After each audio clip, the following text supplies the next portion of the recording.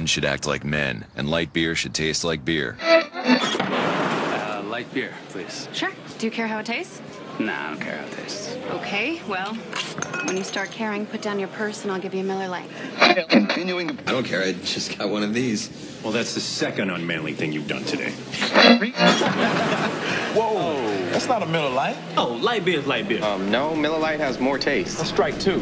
One more, I'm taking your man card. Happy Brews Day Tuesday. My name is Caroline King. And I'm Ashley Powers. Thank you for tuning in to Bitch Beer. Turn on the TV, look at a billboard, or open a magazine, and you'll find evidence supporting the notion that the world of beer is a boys' club. In 2009, Gold Star Beer out of Israel released 2 print ads suggesting women didn't drink beer with a series of flowcharts. Wait, flowcharts? Yeah, girl, flowcharts. Check this shit out. Wait, So, oh my gosh, that is an actual goddamn flowchart. Very simple. The man has their beer, he sleeps with the woman, they go to bed, end of story. Oh my gosh.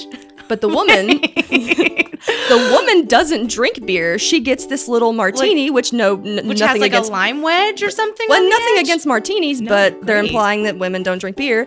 She gets with the man, they go to bed, and one of 3 things happens. He breaks her heart and she eats ice cream.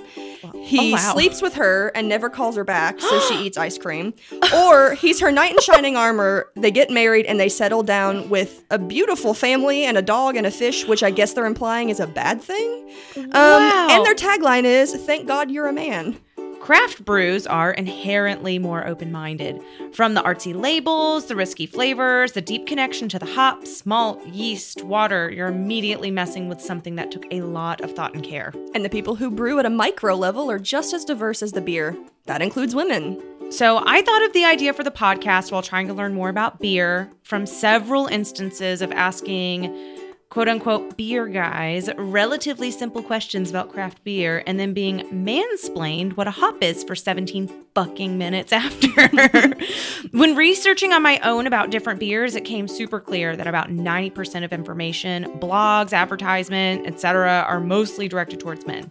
Not a huge deal, but ladies are into beer too. Yeah, Gold Star out of Israel. I mean, but it can be really intimidating walking into your local craft beer store or even your local hotspot trying to decipher the menu and decide what craft beer to choose. This podcast is here to be a source of information, not just for women, but for anyone that feels like craft beer is too complex for them, because I know the feeling. Once I had the idea in mind, I immediately went to Ashley, a fellow lover of beer. She has a lot more knowledge of beer than I do. And as a super bonus, her and Ben, our sound engineer, have their own podcast, Let's Go to the Movies, which is super fun. You guys should listen to it. Thank you. And that was the beginning of Bitch Beer. and the aforementioned Ashley, that's me. I am an actor, writer, comedian, and beer enthusiast. My introduction to beer was like a lot of young girls from the South. It's for men only. And when I'd ask why, all the women would respond that, "Oh, honey, it's just gross anyway." I was almost raised to dislike beer, even though I hadn't tried it, and I have no doubt that it was due to the social climate around beer. Once college hit, after a lot of convincing from my boyfriend, I started dabbling in craft beer, and the first one that left its mark was Two Hearted Ale by Bell's Brewery. Yum. At 7% ABV, which is alcohol by volume, this American IPA brewed with 100% Centennial hops nestles perfectly between earthy and fruity, with self-proclaimed notes of pine and grapefruit. Ooh. But it's descriptions like that have kept the craft curious feeling alienated. That was such a good, NPR voice. Thank That sounded you. so soothing. I want to listen to that while I meditate. What we want to do here at Bitch Beer is shine a light on the women who brew, market, distribute, serve, and love beer in the hopes that their stories will inspire the women and men who haven't taken the plunge. Craft beer doesn't have to be scary. Very rarely will you come across a gatekeeping hipster who asks questions like a troll who quizzes your nerd knowledge once he sees you in a Star Wars shirt. But why isn't it more openly female-friendly? craft beer ads are rife with burly men lugging 50-pound bags of hops, and women make cameos as eye candy. To those on the outside, especially women, it can feel like a boys' club where no level of disguise will get us in. We hope by the end of this season you feel not only welcome, but unabashedly unafraid to drink craft. So who are we talking to this episode, Caroline? This episode, we're ringing in the season with certified beer server and owner of Atlanta Beer Boutique, Jen motherfucking Price. The motherfucking is silent? Jen is also the author of The Chick's Guide to Beer, 7 Simple Rules for the Beer Novice. And after meeting her and reading the book, we could think of no one else to have on first. We're going to talk about different types of beer. Why you should stop drinking beer out of the bottle or can. Seriously, stop it. And the history of beer, which, contrary to what you might think, used to be a woman's world. So tell the listeners a little bit about what this book is about. Sure. So, first of all, thanks for having me. Of course. I'm so excited to be here. Thank you for coming. I'm excited about what y'all are doing. But the Chick's Guide to Beer, it really kind of evolved out of a series of events that I hosted through my company, Atlanta Beer Boutique. I just do tastings and pairings and educate folks about beer and the awesomeness that it embodies. And after a lot of those events, a few of my friends would say, hey, I wish we had some notes to take home. I wish I had something to kind of follow up with after an event. So I started blogging about what I thought were some important takeaways from my events. And lo and behold, I ended up having enough blog posts to kind of outline a book, and started just kind of thinking about that more seriously. A friend of mine talked to me about writing a book, and I was like, I can't write a book. I don't know how to write stuff. And he was like, but you're a blogger. And I was like, but that's not real writing. But it kind of is. It's the kind of writing that I like to actually read. And so when I approached this book, I wanted to write it as if it were a book that I was reading for the first time. And what would I want to know? How long would I want it to be? How detailed would I want it to go? And so I broke it down into 7 simple rules because I thought it'd be great to have kind of like a bite-size approach to reading and to writing a book. And that's how the book was born, really out of these 7 simple rules that I write for the beer novice. But I think it's enough in this book for even those of us who are a little more experienced in beer could take something away from it too. Totally. And reading the introduction immediately resonated with like what we're trying to do with Bitch Beer. Yeah. It's just like, and when we met you, I think we saw that kindred spirit in one another. We want beer to be more accessible to women. Absolutely. We want beer to not be intimidating to women. And I think what you're doing is wonderful, and everyone should read your book. Awesome. And also, especially with the book too, like each page I would turn, I would have a question come up, and then you would answer it right away. So I mean, it's really well done and well structured to the way that someone who, whether you know a lot about beer or whether you know nothing about beer, you can come to this book and really enjoy it. Awesome. Thank you. Thank you for that comment. That's what I wanted to do, was to just answer questions that I thought folks would have. So. Yay. Yeah. So you talk about in the beginning your routine with your dad every day, which was like the most adorable story ever. So cool. And so a question that we like to ask is, how old were you when you had your first beer and what was it? Well, you answered that. Underage, and it was not a good one, but whatever. So were you like hooked from the beginning, or was it like, this is a thing I do with my dad, and then later there was a specific beer you tried and you were like, oh, okay, this is beer? Yeah. Well, I always liked the taste of it, and that was always kind of weird. To my mom. I was like, whatever. But, shout out to her for not like stopping that ritual that my dad and I had. And I think for her, it was just more of like, oh, she likes to do this with her pops and it's a cool thing for them to do. But I actually remember liking the taste of it. It always tasted kind of sweet to me. Mm-hmm. And my dad drank malty beers. He drank, lagers, very, very light lagers, but lagers. And I don't know, I just kind of always liked it. But it was a while between that moment and when I tasted really, really good beer and was like, oh, this is beer.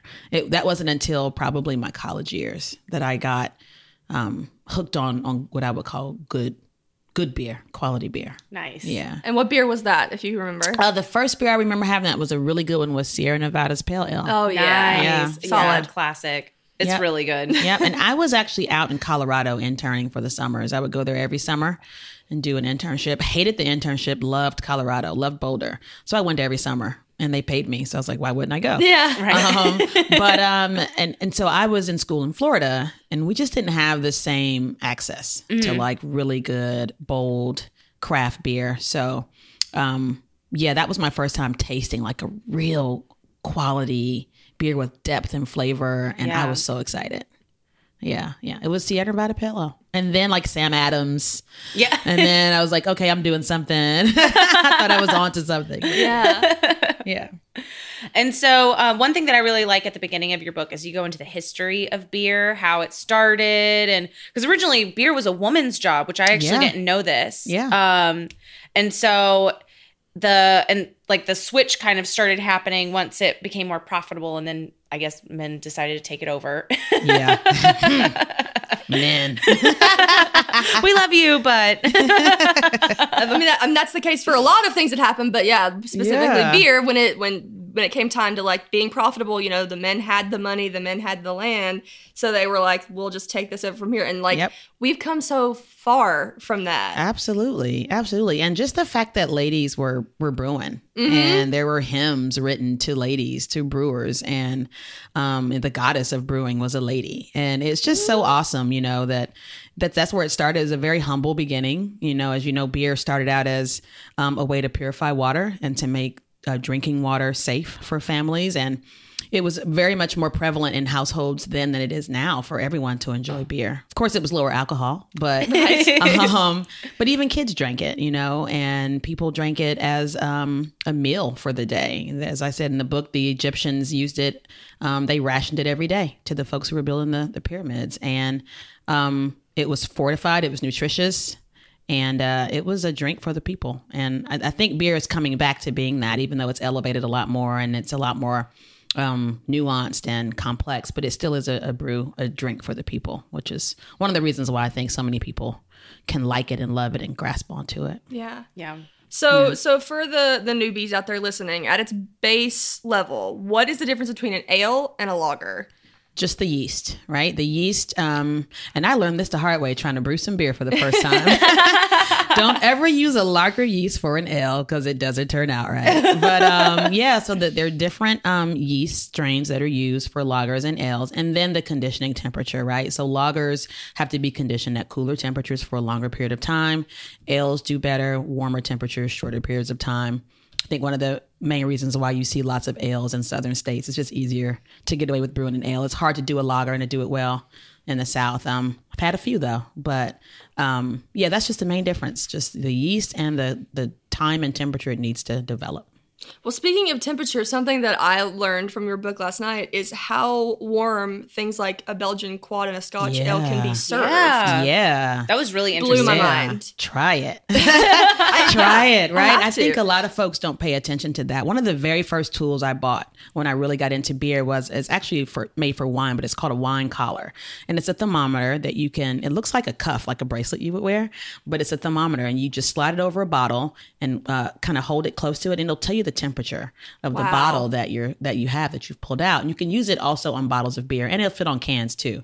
But it really made a huge difference in my enjoyment of beer. And I didn't know either about the temperature and serving temps for certain beers. But once I experienced it and tried it, I was like, oh my gosh, this makes so much sense. Like with the darker, heavier beers, stouts, porters, Belgian quads, like you mentioned, should definitely be served at a cellar temperature. And that's like 50 to 55 degrees. Wow. When I come home and I want one, I'll pour it and just let it do its thing while I cook dinner. And then by the time I'm done, it's ready for me to drink it. Like 30 minutes later, it's normally at temperature.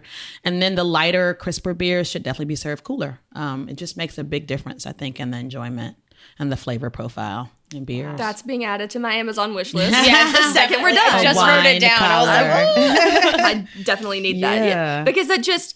It opens up a whole nother world of tasting beer. So beer you may have had a million times, when you have it at the perfect temperature, could bring out flavors you didn't even get or before. The wrong temperature. Like, don't have a pale lager at 50 degrees. You've done it before, probably on accident. Yeah. And just throw it back and just do it because you don't want to waste it, but it is disgusting. You get that skunk beer. Yeah, it's not supposed to be served at that temp, but it's for a reason. Yeah. Nice. And so when was the first time you homebrewed? Probably... 7 years ago, maybe 8 years ago, with my best friend's brother. His name is Colin, and he got really heavy into homebrewing. And I would brew with him, or at least go supervise, because I found out very quickly that I'm not good at it. I'm not as attentive as you need to be. Colin has notebooks full of just notes and his his findings from brewing beer, and he was way more into it than I was. But it was probably 7 or 8 years ago, and that was the first one that we did, and we used a lager yeast for an ale, and it might have turned out at 3%, maybe, and it was disgusting. It was a cream ale that never was. Yeah, oh gosh.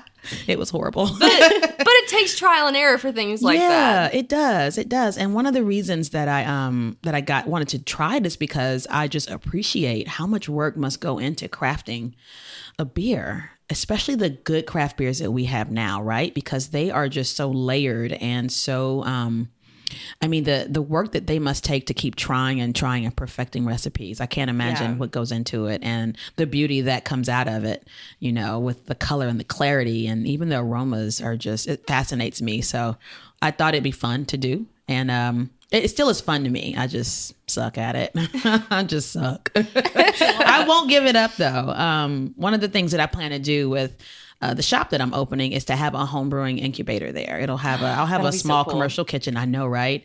A small commercial kitchen where folks can come and just rent out the space if they wanted to, or learn from a home brewer on a Saturday and really learn like the basics of brewing. I think it would take away a lot of fear and like the initial investment, right? That it costs to like start up a system on your own and invest and find out that you're not good at it and leave a big huge carboy in the corner that you never use anymore, or a spectrometer that you don't need. Yep. So I thought it'd be neat to kind of supply that on the front end for people and folks like me who I live in a tiny space. I have a condo in East Atlanta and it's maybe 700 square feet.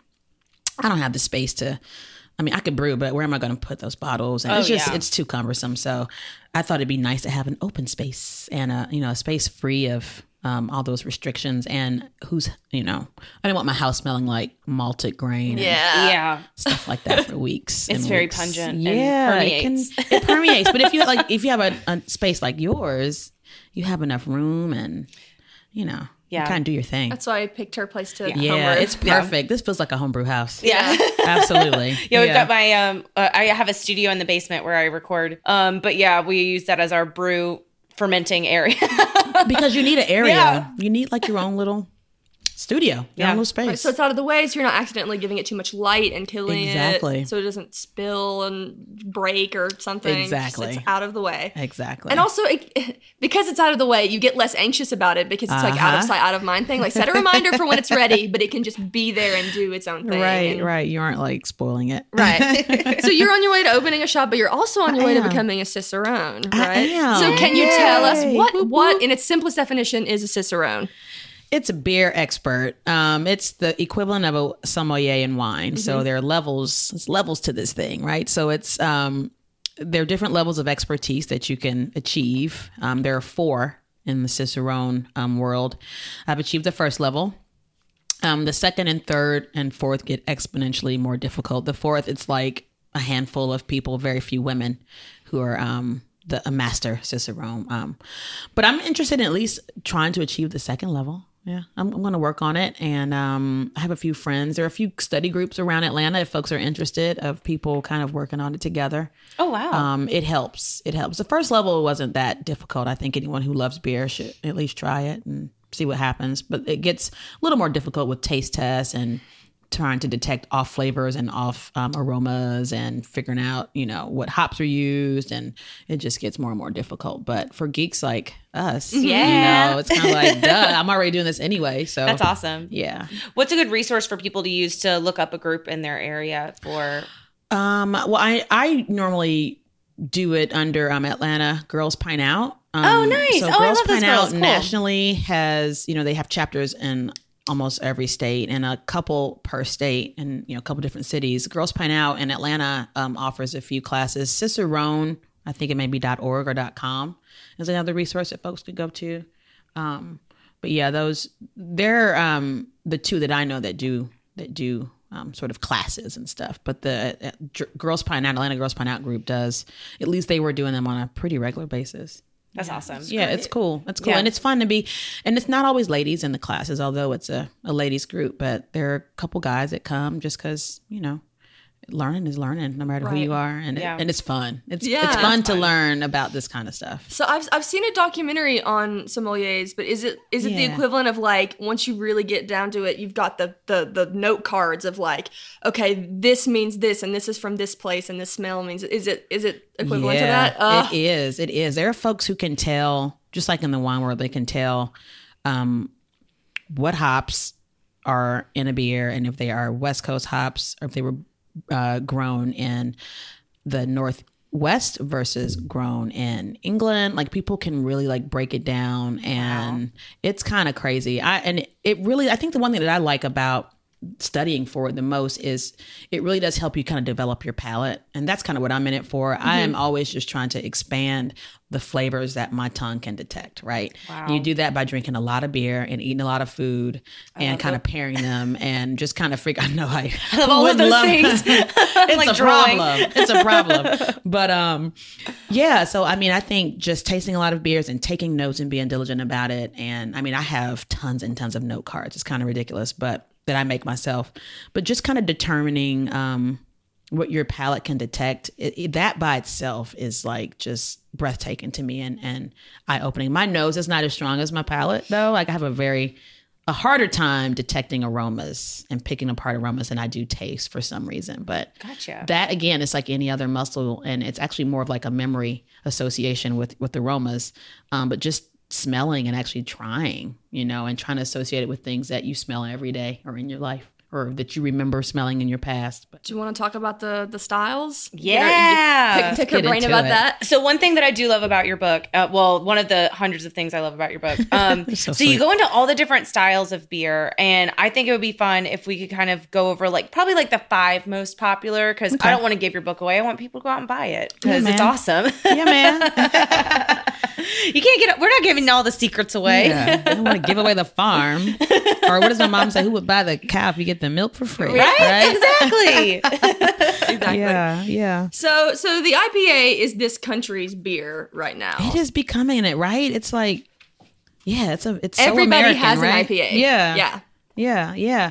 But oddly enough, it was as British beer, of course, right? Started it as most things do in the beer world. But we've just kind of made it our own. If you compare the two styles, a more British IPA and American IPA, they're totally different. The Brits keep things a little more mild. The American style is super hoppy. IPAs are known as the hoppy beers, and they're called India Pale Ales for a couple reasons. There are a couple myths about kind of why they're so hoppy and that. But the color is normally pale to a golden, deep golden color. And I love IPAs for the aroma. I think they do smell really good. Right? I think a lot of, especially West Coast beers are doing they dry hop them so that you get more aroma than the acids and bitterness that result from actually boiling hops. But the aromas that you get from IPAs are just lovely. And you can compare them to bouquets of flowers or to bowls of fruit or even to like pine straw or like rosemary, kind of more of a herbal and piney note. But I love them. I think that they, as you said, I think it's becoming America's beer. Yeah. Right? Like, everyone has a signature IPA. And I love, so like I said before, I love beer and food together. And IPAs are ones that I normally drink if I'm having like a coconut kind of curry dish. I think it balances it out so well. I love green curry. I love green curry. I like a mild green curry though, but I like it to be heavy in coconut. And I think IPAs are good at kind of cutting through some of that richness, balancing out. If you're not into a super hoppy IPA, it's a good way to kind of balance it out with your food. But that's one of my favorite ones. It's depending on where it's from, I think maybe up to about 7%. It's your typical regular IPA. Bitterness ranges between 40 and 70 on a scale of 100. And if I were serving it, I would do it in a tulip or just a regular old Nonic pint glass. Fancy. Yeah. And so there are a lot. Not a red Solo cup. I mean, let me back up. Any beer poured is the perfect beer, right? Just take it out the can or the bottle. That's my only rule for anyone. I mean, I'll drink beer out of a mug if I don't have a clean glass. I'm not judging. Yeah. So a person who doesn't drink beer frequently, a lot of them shy away from IPAs. Yeah.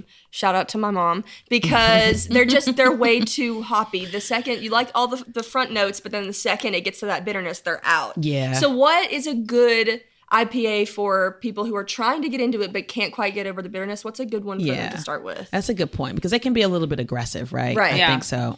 Training wheel IPA. Yeah, I think anything that has a tropical sort of hop basis. So one of the very popular ones, it was very popular a few years ago. I don't know if it is anymore, but Tropicalia, I think was like, Tropicalia. It was a gateway IPA for so many people. My sister is probably a lot like your mom. My sister loves stouts. She's more of a coffee. She loves coffee anyway. Mm-hmm. So anything that tastes like coffee or dark chocolate is her go-to kind of beer. That's her jam. But she would drink a Tropicalia any day. And I was so surprised that she even like tried it. She loves the way IPAs smell every time, but I always make her try it. And she's always like, see, I told you I didn't like this beer. But Tropicalia was probably I think a good gateway. Scofflaw makes amazing IPAs, but they may be a little bit too hoppy for some people, but I think that's a good kind of gateway. Yeah, and it's Georgia brewed. Yes. Yeah. As someone who's a hophead, sometimes I have to take a step back and go like, this isn't hoppy at all. And then I think like, but I've had so many like super hoppy beers. I have to take a step back and go like, no, I guess like subjectively that is pretty hoppy. Yeah, we get kind of probably numb to it, or kind of our senses maybe get a little dull to it. One of the things that's in my book though is a whole kind of spread about hops, and I talk about the different types of hops. But if you just want to stay around something that's tropical and fruity as a gateway, and nowadays on cans and in pubs, they always kind of describe some of the notes of beers, which I love that folks are doing now. Mm-hmm. So I would not want to discourage folks who aren't into hoppy beers into trying them. But if you just want to, ask your bartender or your favorite bottle shop chick or guy to steer you into the direction of one that's not so hoppy or not so pioneer resinous, to kind of give you one that's a little more fruity, and I think that'd be a good place to start. Cool. Yeah. So the wit beer? Yeah, man. That was so once I really started getting into beer, that's all I used to drink, was just some kind of wit, unfiltered, cloudy, wheat kind of beer. I was just so heavy into them.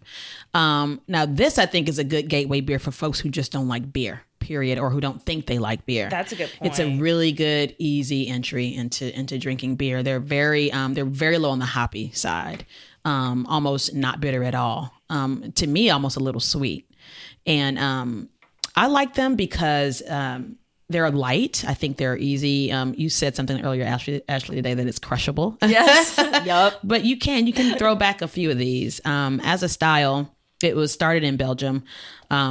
And it's one of those ones that's really like frothy and carbonation is super high, real delicate beer. I think it's good with brunch. It's a very good morning beer. It's good with like eggs or lighter foods like salads and seafood. Nice. But it's one of my favorite ones too. I haven't had a good one lately, but I don't know. I think it's a very, like I said, just a good gateway into beer kind of drink. It has a special glass. Because it is normally pours very, very frothy.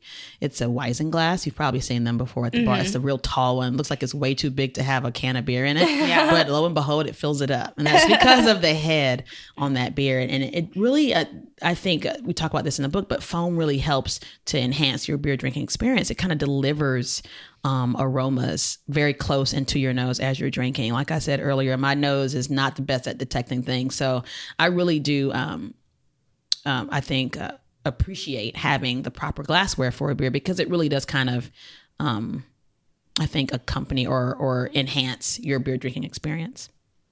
So on the polar opposite end of that would be the stout, which you said your sister really likes. She loves a good stout. Loves a good stout. And I was reading your notes in the book about the stout, and I realized like how delicate stouts are supposed to be, and it hit me like everybody's doing imperial stouts these days. Everything is so boozy, high ABV. Yeah, I've not had a good like smooth stout lately. Man, the Irish do it best. I don't care what anyone says. Guinness is, I think, still the best stout out there. Or Murphy's. Or Murphy's. If you just want a straight up stout, like something that doesn't have extra stuff added to it, right? Yeah. I don't mind a milk stout. I mean, I love stouts, period. But you're right. It is a very delicate, straight style, right? And it's not too fancy. The bitterness you get from it, they're actually on the hoppy end. People don't really recognize that. But I think that's masked by sort of the roasty flavor you get from it. You may not be able to detect the difference between the two because that hard toast that they do on the malts really brings out that bitter note that you get from like a good cup of coffee or a very dark chocolate.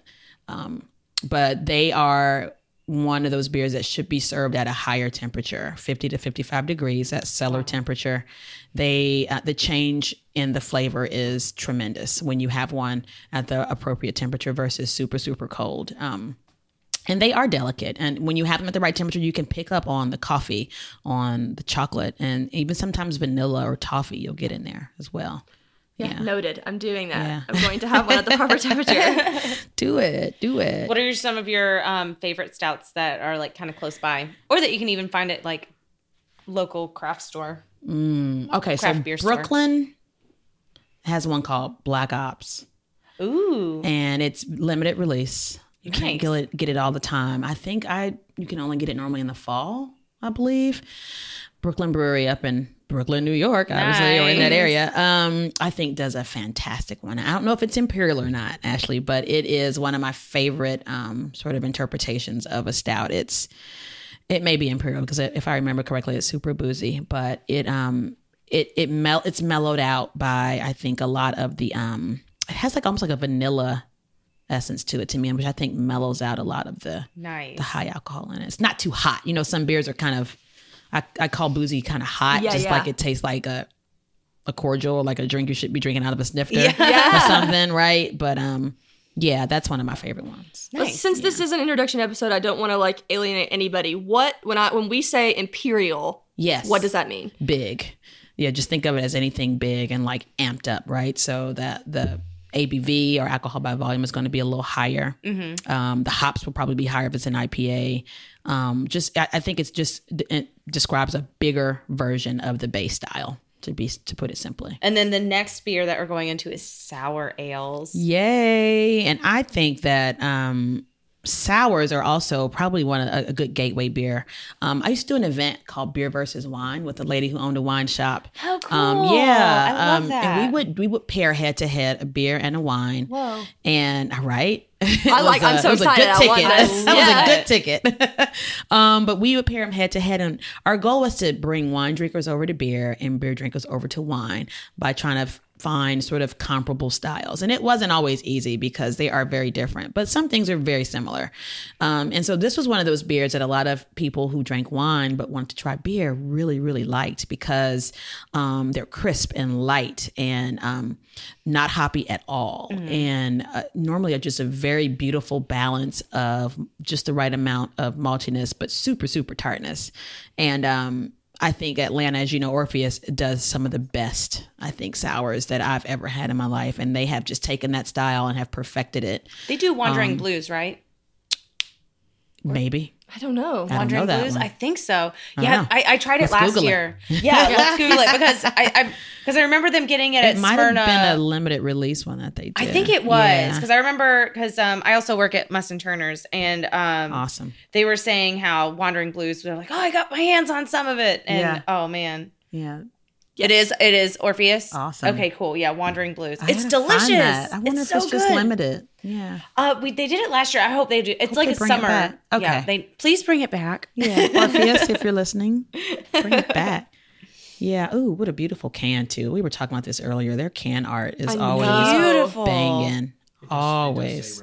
So I think okay. Yeah, look how pretty that is. Thank goodness. Yeah, I have to try that one. Their Serpent Bite is my favorite one. Yeah, I just had Serpent Bite recently. Yeah. It's so good. Yeah, it's amazing. And it took me a second because obviously Serpent Bite, it's the snake, and you think like Adam and Eve. But I got more orange than apple when I had that. I did too. That's so funny you mentioned that. It's very citrusy, I think. Mm-hmm. Yeah, it's awesome. Sours were one of the last styles that I got into. I don't know what it was. It was just like so different than anything I'd experienced, that it was almost like a shock to the system. So I had to get myself used to it, and now they're like one of my favorites. I love them. Super good. There's another one. I like Three Taverns Rapturous. They're raspberry. I haven't had that one it's yet. A raspberry I love sour. I love so raspberries. it's perfect. And so I do beer cocktails as well, because who doesn't need more alcohol on top of alcohol? Kind of ridiculous when I say it out loud. But sours, I think, make a very good like cocktail base. So if you're doing a beer cocktail or some kind of beer mosa or some spit kind of me a recipe right now. Yeah. Yes. Oh, well, okay. One of my favorites. Pressure. I do. So I did Rapturous with, I think it's really good with rum. Rum, I think, balances out some of the tartness. Ooh. And then a friend of mine makes a simple syrup, because she's like, her name is Michelle. She's a cocktail aficionado. But she always makes simple syrup. So she made like a raspberry simple syrup. Oh, wow. To just drizzle on top. And we added a bay leaf to it, or basil leaf, to it, to kind of bring a little herb note to it. It was fantastic. That sounds awesome. That sounds fantastic. amazing. I like beer in cocktails because, in my opinion, you can use it in any place that you would normally use, like club soda, or sometimes even bitters, right? Because like the sour beer with that basil just brought like a really different kind of herbal twist that you would expect in a cocktail. I need to look into that more, because when I think of a beer cocktail, I think of going to a cheap, mass-produced Mexican restaurant with a frozen, shitty margarita and a Corona just like shoved at the top. Absolutely. I don't think of like good craft beer cocktails. Yeah. I did a whole event around beer cocktails. I should bring that back. So what's a good sour for somebody who's like, you know what, I'm feeling adventurous today, I'm gonna try a sour?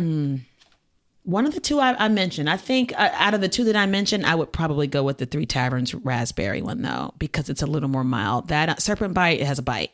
It really does. And so if you're not into like super, super tartness, that might be the one.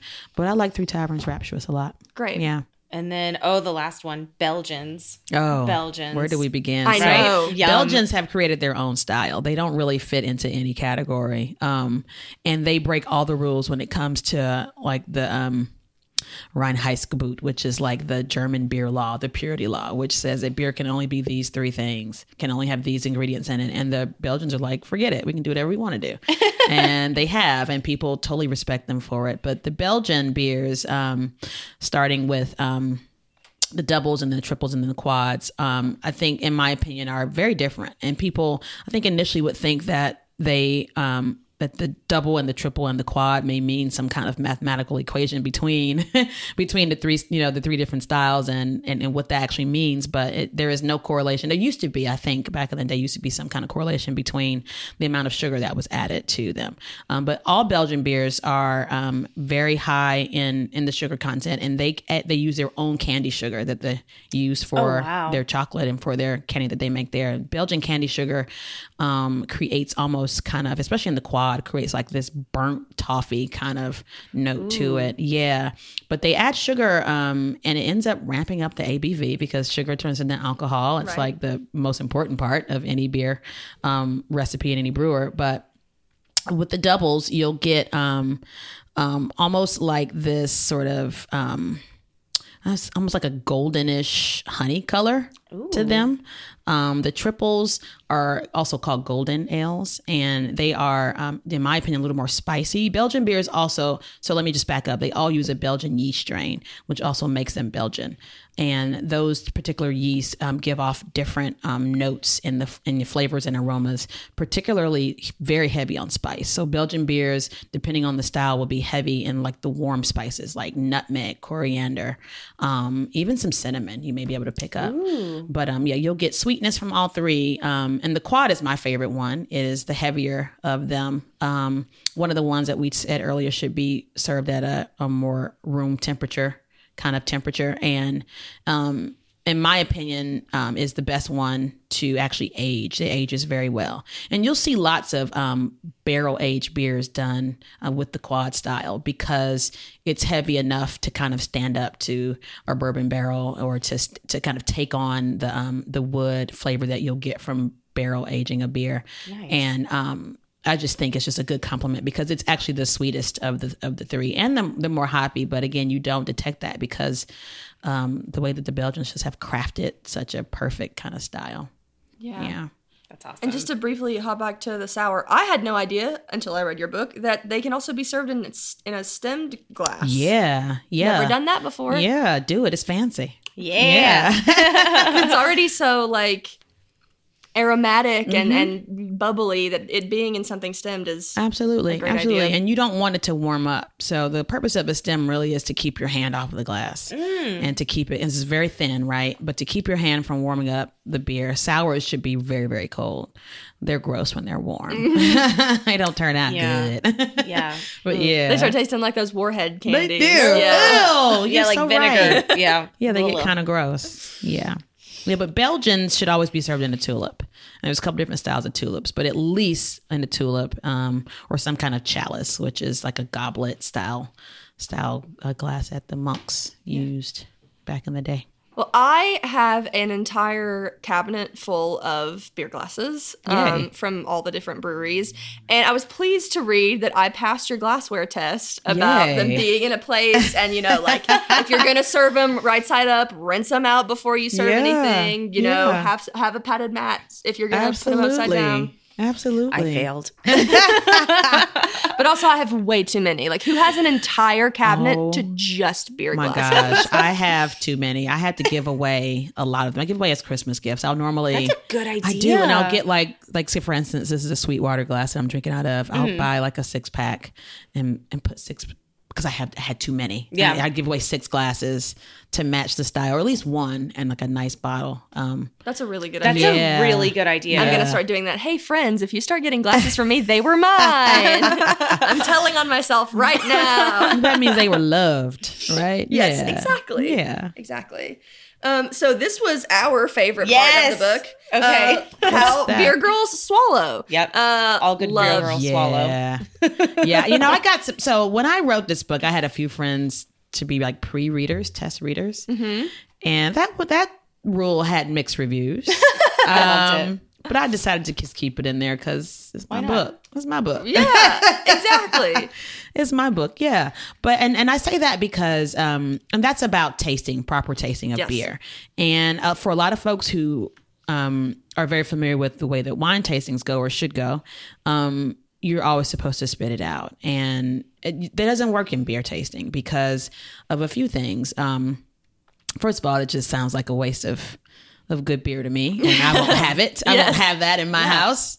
My house, my rules. But also, just because of the way that our palates are set up, the way our tongues are set up, the tongue map is set up, it makes sense to swallow it. And the back of your tongue is where you pick up on a lot of flavors, I think, that you may not get if you were to spit or pour the beer out. And I don't know, it's just a part of tasting. Part of proper tasting is to swallow it. That's good to know. Yeah. And some people like to breathe out of their nose when they swallow or breathe air into their mouth as they swallow. It kind of helps to express the beer even more. So it's a part of proper tasting, folks. Swallow it. Go. Get your minds out of the gutter. Yeah, man. So can you tell us what a proper beer pour looks like? Because it's actually a very impressive skill to have. People are impressed when you go to a party and you're like, would you like a beer? And you pour it properly and they're like, hey, it's very cool when you learn to do that. It and feels it's not good, doesn't it? Yeah. So if you get a beer from someone that doesn't have any foam on it, they did it wrong, basically. So every good pour has about an inch on it. But you start with the glass, and this is going to sound real geeky, but at a 45-degree angle. And you pour the beer down the side of the glass until it gets about halfway full. And then you turn the glass upright and pour down the middle of the glass and just keep pouring. And at a steady rate. It's more about the rate of speed than anything else, or the rate of the pour, speed of the pour, rate of speed, whatever. Something like that. Makes sense. It just, how fast you pour it is what I'm trying to say. But that's, it really determines it. And then like your glass should not be ice cold. I know a lot of folks store their glasses in the freezer, which you shouldn't do for a couple of reasons. But a cold glass will make a beer foam up more than it actually needs to. So a room temperature glass is perfect, and a beer clean glass. So that's a glass that if you've used it, just give it a little quick rinse and go ahead and pour. Yeah. Now different styles are poured differently, but most beers are poured that way. Stouts are supposed to be poured right down the center of the glass. I don't know if you've seen some videos of people. They'll cap their beer with a glass and then just turn it over and pull the bottle out and just let it pour right down the middle. Stouts don't bubble as much, don't foam as much, but it's a good way to create like a vacuum. So kind of mimics like a nitro pour. Okay. And creates a different kind of bubble profile for them. Yeah. That's amazing. Yeah. That's I've watched really cool. the weirdest things on YouTube about like pouring beer and so lame. Well, and pouring a draft of Guinness has its own like thing too. You pull it forward, and then once it gets to the harp, you push it backwards because it releases a different kind of gas. It's a whole thing. It's I got a certificate from Ireland. So. Yay! It's a whole thing, right? Yeah. I actually do remember that because I worked at a pub in the UK, and we had to like they had like for the stouts, it was the same thing. You did that, and then pulled it back, and then for the other ones they had like the whole hand pump for the I'm doing this motion that nobody can see, so I just it's weird. But just the science of how like the air can go in there. It's really interesting how it can affect the flavor. It can, and like I said earlier, every beer needs to be poured. It's how long has it been in that can or that bottle? Who knows? Just like a good red wine, it needs to have a moment to like breathe. Like breathe and shake it off. Yeah, I'm glad you brought that up because that was the thing that like resonated with me the most in the book was like, I don't think about how long that beer's been on the shelf. I immediately think about my relationship to it the moment I see it, not how long it's been. And pouring it, you're like you say in your book, it wakes it up. Yeah, it reinvigorates it. Yeah. So if somebody hands you just a can, ask them for a glass. Always ask you can for a be glass. frou-frou. It's okay. Yeah, it's okay. You will enjoy your beer more. Yep. Just guarantee. Say please and tip your server very well. Yeah, there you go. So overall, what has your experience been as a woman in beer? Like positive adversity with some of these neck beards? You know what? I mean, I would say just in general, the beer community has just been very welcoming and open and just super, super friendly. I always say beer people are good people. And I think that's the truth. I've not had a super tough time. I think maybe initially when I first started out, I get things like over-explained to me. And mansplained. Yeah, mansplained to me.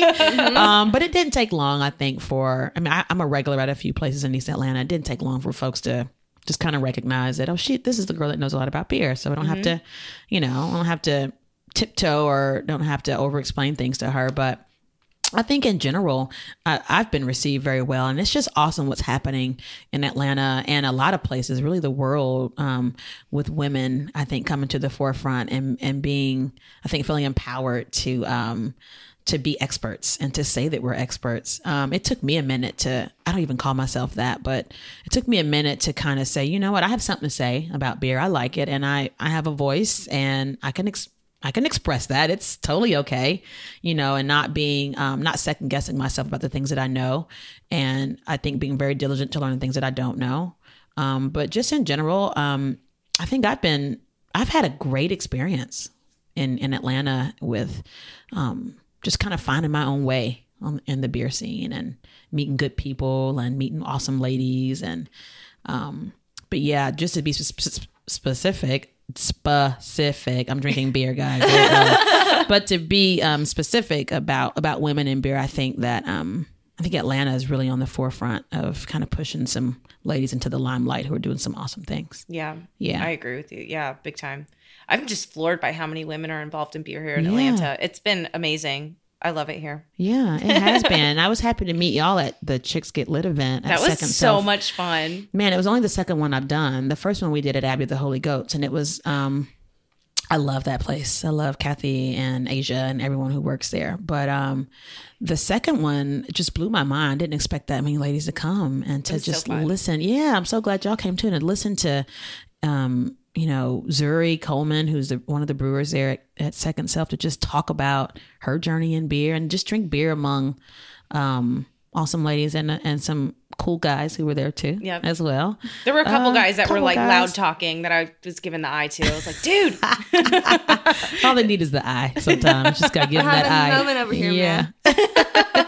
Yeah, it's a fun time though. That was so much fun meeting you too, because like we went over to your book and then we went over to our table and all of us were like, oh my gosh, it was like a middle school dance. Like, do we go up to her? Like, what do we say? Oh my gosh, or, no, you go. No, you go. Oh my gosh, it was so much fun.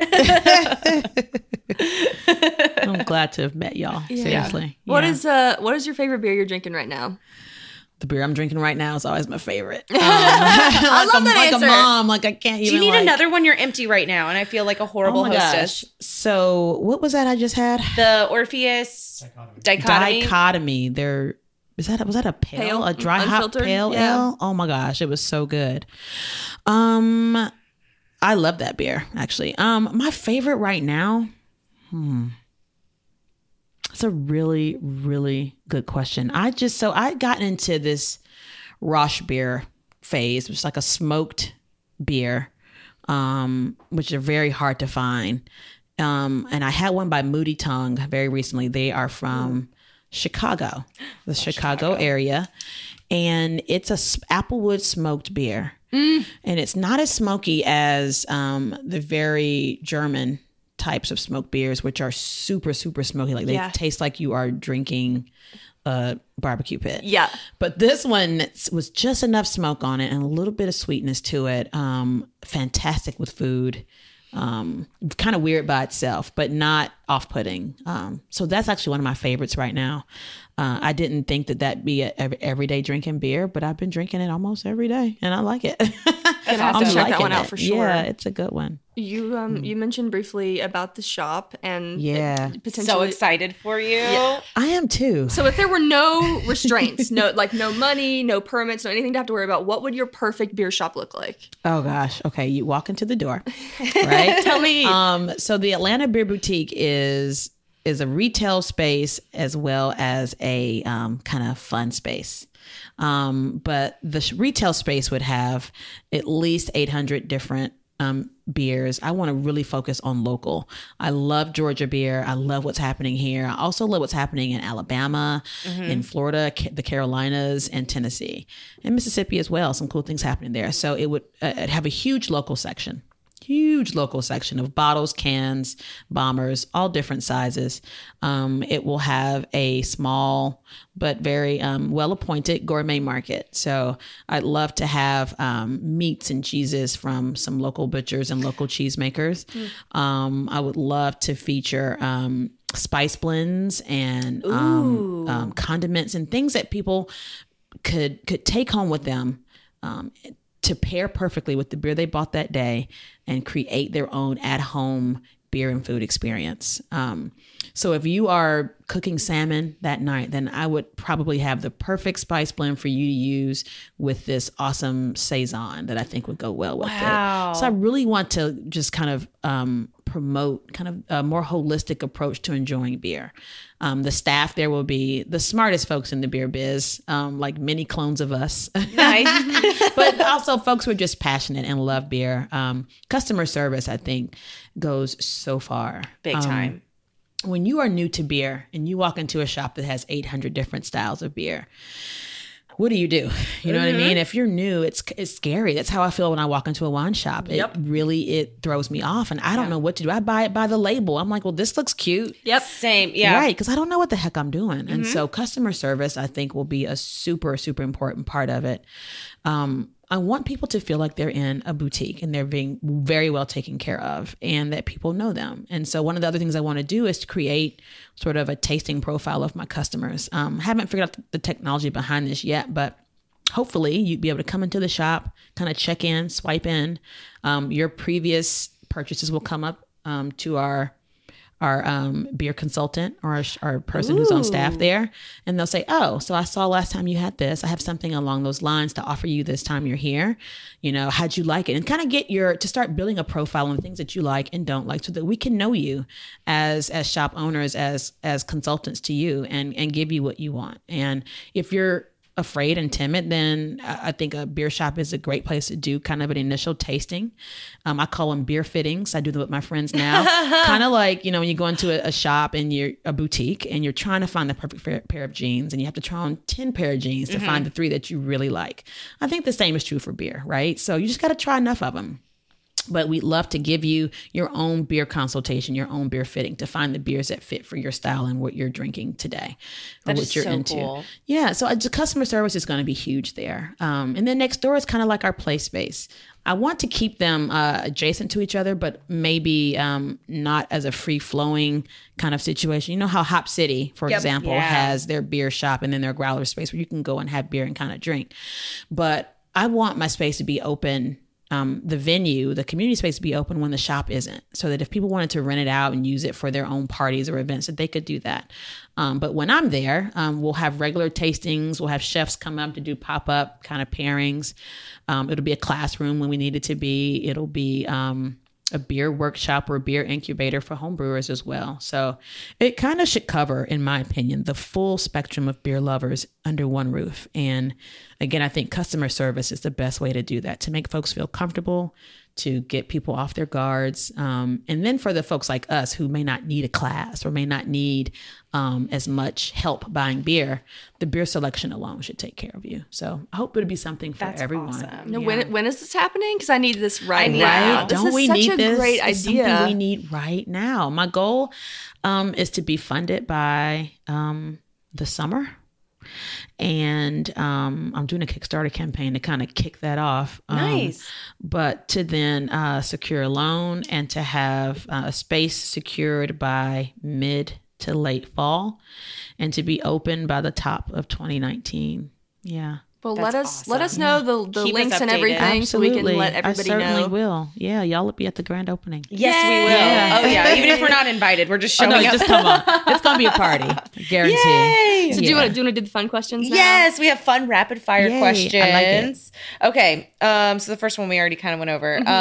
Okay, what advice would you give your younger self when you first got involved in beer? Ooh, the younger or the younger? I would tell myself that Honey Brown is not a fancy beer. And just because you can only afford Ice House, it doesn't make you a bad person. But that's all I could get in Tallahassee at however old I was, trying to drink some beer. But yeah. So what is the coolest or most fun thing that's happened since you've started on this like beer journey, meeting people and going places? Man, this kind of thing, like connecting. So I love connecting with people. So I have a 9-to-5, believe it or not, and it's a Monday through Thursday job. I'm a city planner, but I get to we do lots of civic engagement where I work. And it's my favorite part of the job is just engaging with people about whatever. And this beer just happens to be the thing that I love to talk about, but connecting with folks and then with social media, kind of connecting there and then seeing people in person and meeting folks like at events or at a pub or so. It's just so much fun to me to kind of, connect the dots and really just connect on something like beer. Like I said earlier, it's everybody's drink, and there's no rhyme or reason to why, one person may like a beer, another person likes a different kind of beer. But I think what brings you together is the beer, and it's just awesome to connect, I think, with people over it. If you could have a beer with anyone, dead or alive, who would it be, and what beer do you think they'd like? I want to drink with Oprah Winfrey so I love her. Sorry for bad. screaming at you. I want to drink with her. Oh my gosh. I want to drink with her, and I know Jen she's not, Price. right? That's why Oprah with voice. the amazing beer. You're gonna hear. This is my favorite beer of the month. You get a sour. You get a Man. saison. Her. Okay, there's two people. Can I name another person? Yes, of Yes, course. please. So Drew Barrymore is my best friend in my head. Oh, Yeah. she's so wonderful. She's I just my saw best 50 friend First in my Dates again head. the other day. She's Oh my amazing. gosh. She's great. I just think she'd be the best person to have beer with. But going back to Oprah, and what kind of beer? I think Oprah would actually really like a stout.